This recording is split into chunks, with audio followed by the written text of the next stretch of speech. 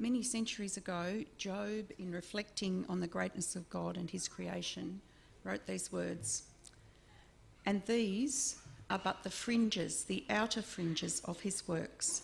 How faint the whisper we hear of him. How then can we understand the thunder of his power? How indeed?" And so I approach this topic with great diffidence and a great sense of inadequacy, because none of us can comprehend the total greatness of God. And as if to reassure me, this morning I got up feeling, as I often do before I speak, inadequate for the topic, switched on the radio in the Christian station, and it started immediately with the beginning of the song, "How Great Is Our God," which I could almost hardly believe was just so exactly that point. Not even the introduction, it was the words. And so I was encouraged that we can try to get some glimpse of the greatness of God. And I want to pick up where Tony left off last Sunday, that the greatness of God is shown more in his poverty than in his richness. In other words, it is shown in the person of the Lord Jesus. And I'm going to look closely at Colossians chapter 1, verses 15 to 20, and it'd be a good idea if you could either turn to it or flick to it or whatever you do to find it. Let us read those 6 verses. He is the image, he, Christ, is the image of the invisible God, the firstborn over all creation. For by him all things were created, things in heaven and on earth, visible and invisible, whether thrones or powers or rulers or authorities. All things were created by him and for him. He is before all things, and in him all things hold together. And he is the head of the body, the church. He is the beginning and the firstborn from the dead, so that in everything he might have the supremacy. For God was pleased to have all his fullness dwell in him, and through him to reconcile to himself all things, whether things on earth or things in heaven, by making peace through his blood shed on the cross. And the commentator C.F.D. Moll wrote, "These stupendous words apply to one who only some 30 years before had been crucified. The identification of that historical person, Jesus Christ, the Nazarene who had been ignominiously executed, with the subject of this description is staggering and fairly calls out for explanation." So the key to that link between a crucified criminal and the Lord of glory is the resurrection. Over and over again in the New Testament, the writers say this. Peter, for instance, on the day of Pentecost said to the crowd, "God has made this Jesus whom you crucified both Lord and Christ by raising him from the dead." Paul, for instance, said to the Athenian philosophers, "God has given proof of this, proof of the person that Jesus was, to all men by raising him from the dead." And so let us look at these verses more closely. He is the image of the invisible God. We have a weird phrase in English, the spitting image. I did look up the etymology, and I'll spare you it, but that the word here is the word that from which we have got that woefully overused word icon in English, but it basically means a stamp in wax, where the figure that you have, you put into wax and you get an exact replica in the wax. And although we are made in the image of God, as it says in Genesis, Christ is the image of the invisible God. In Hebrews it says, he is the exact representation of his being. That word is fascinating. The word for representation It's a really complex one, and I got all interested in it at one point. The Greek word is hypostasis, and it's so complex that in our Bibles it's translated in about 3 or 4 different ways. It's the real essence compared to what merely appears to be. It can also be translated as the basis or the reality or the foundation or the confidence. And so the image we see in Christ of God is the real thing. And then compare this to the beginning of the Gospel of John, which says in the beginning, the Word was with God. And we might say, therefore, that Christ is the visible form of the invisible God, or the audible word of the inaudible God. And in Christ we can see and hear and know what God is like in a way that we can grasp. It's really hard to look at the Milky Way. It's not hard to look at the Milky Way, it's quite easy, but it's hard to look at the Milky Way and think God is greater than all that, and to know that there are other universes. And at one point I thought, I'm going to get something on Google about how many billion stars there are meant to be, and you can't compute it in your brain, so it's no point. That is impossible in many ways for us to even start to think about, and yet in Christ we see what God is like.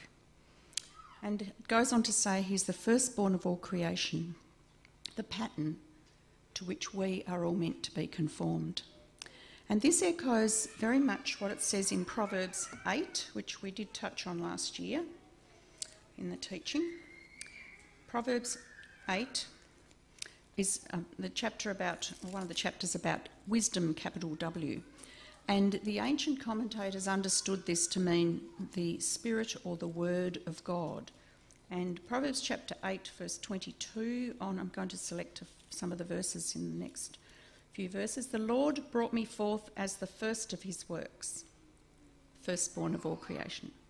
Before his deeds of old, I was appointed from eternity, from the beginning, before the world began. When there were no oceans, I was given birth, when there were no springs abounding with water. So I was there when he set the heavens in place, when he marked out the horizon on the face of the deep. So there's other things that happened. I was the craftsman at his side. I was filled with delight day after day, rejoicing always in his presence, rejoicing in his whole world and delighting in mankind.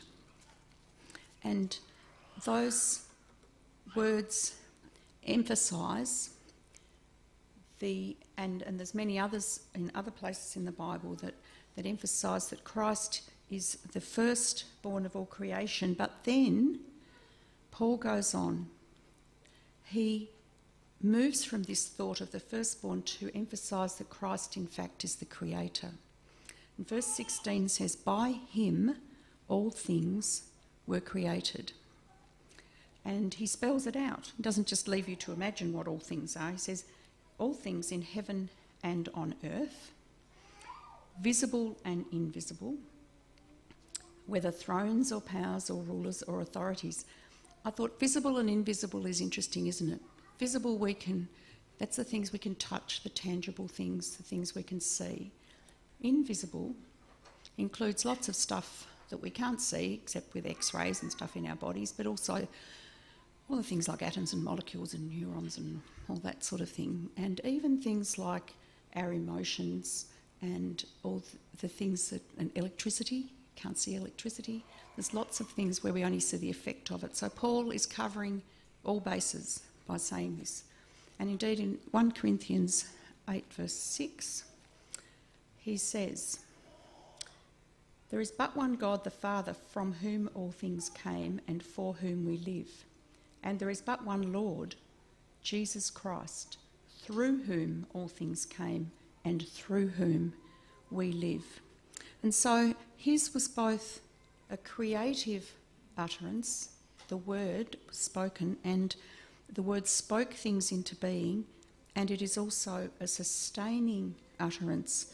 Hebrews 1 says that he sustains all things, there's that all things again, by his powerful word.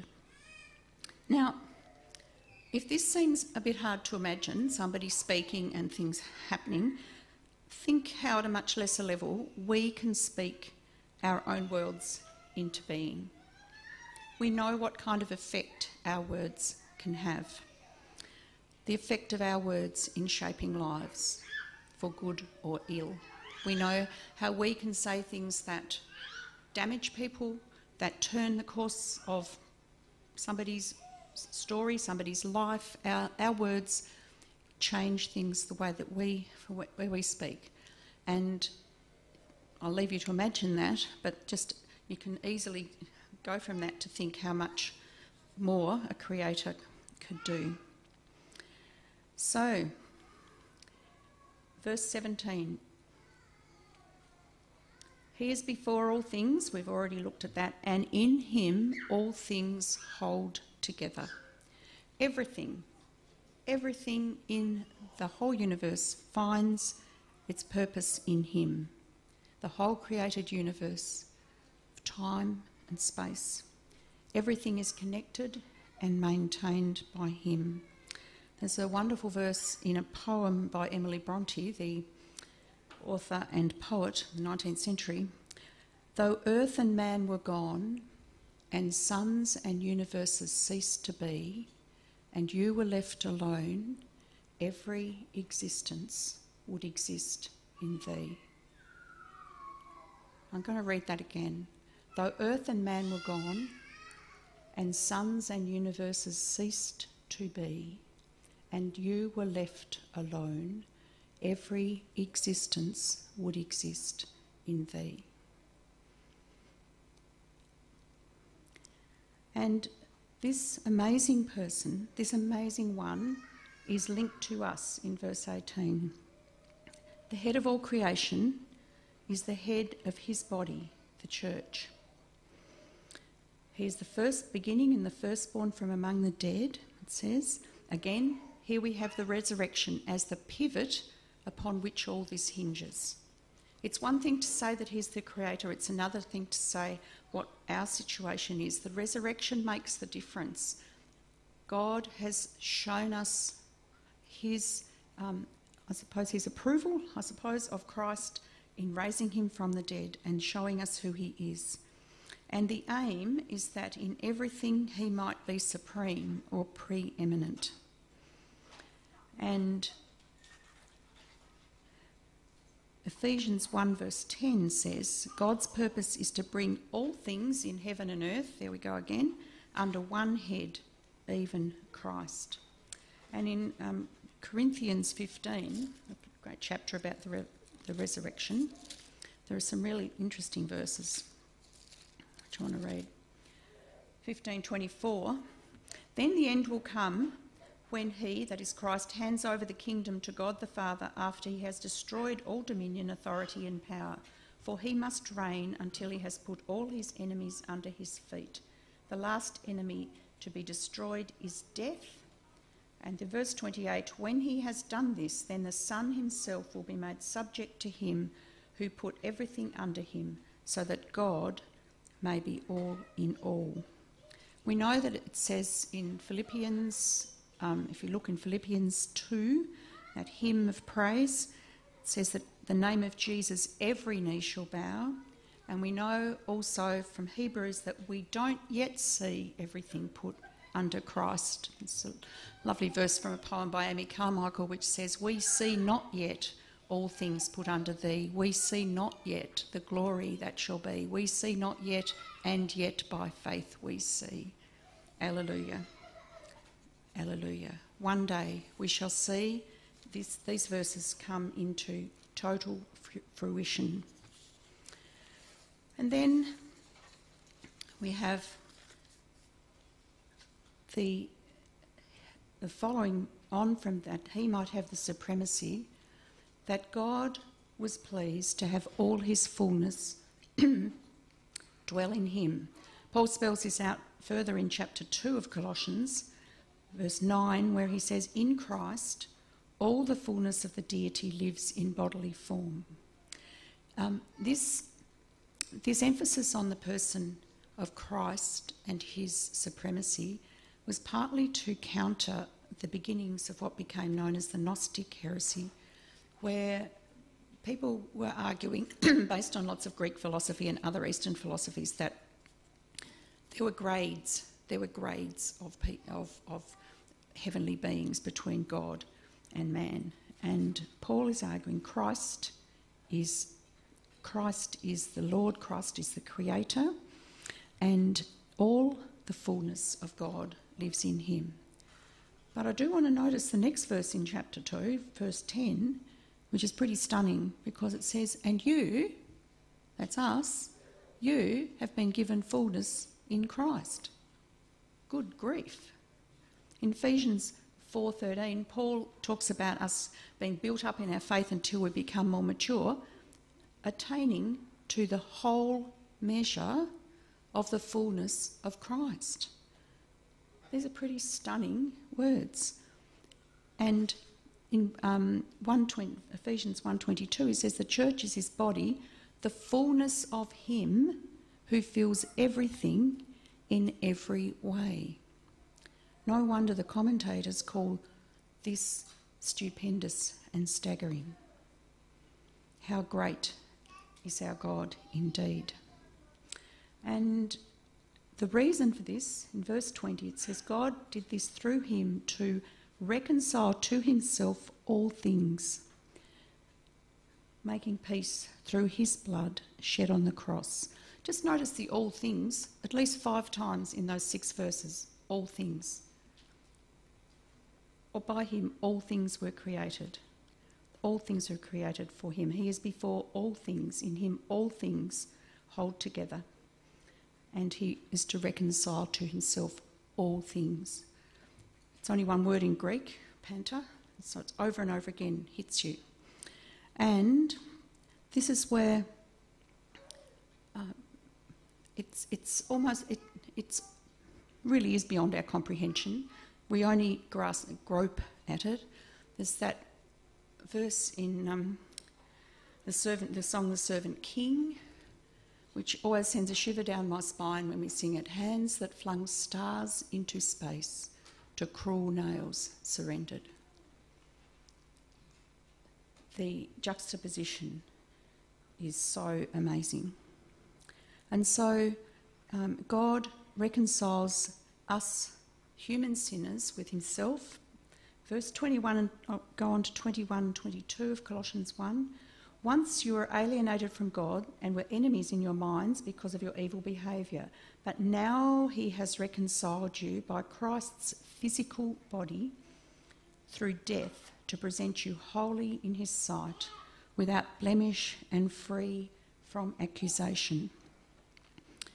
He also reconciled God's chosen people, the Jews, with the rest of the world's population, the Gentiles.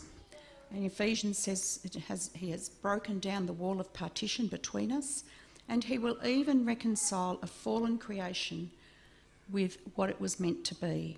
Romans 8:21 says, for the creation itself will be liberated from its bondage to decay and brought into the glorious freedom of the children of God. And so we have these inspired words which show us the greatness of our God in the person of the Lord Jesus Christ. Where does that leave us? You may well feel overwhelmed, as I certainly did in looking at these passages and thinking about them, overwhelmed with awe and wonder, stunned by the amazing grace of God. I hope you, with me, feel grateful for the inspiration and vision of these verses that make me, at least, want to follow and keep following the Lord Jesus and to know him better. And I hope you're encouraged to, either if you don't know him as your Saviour, to get to know him and acknowledge him as the Lord of the universe and your Saviour. But if you already are a believer and following him, I hope it encourages you to continue to grow more like him, because just as Christ is the image of the invisible God, we can grow more like him in his image. And there'll be many other sermons this year which will go into the nitty-gritty of this, and lots of our talks are about how to live as Christians and which automatically mean that we grow more like Jesus. But let me finish with 2 verses from 2 Corinthians, which I really love. For God, who said, "Let light shine out of darkness," made his light shine in our hearts to give us the light of the knowledge of the glory of God in the face of Christ. And we, who with unveiled faces all reflect the Lord's glory, are being transformed into his likeness with ever-increasing glory, which comes from the Lord, who is the Spirit. We are being transformed. How great is our God that he has done this.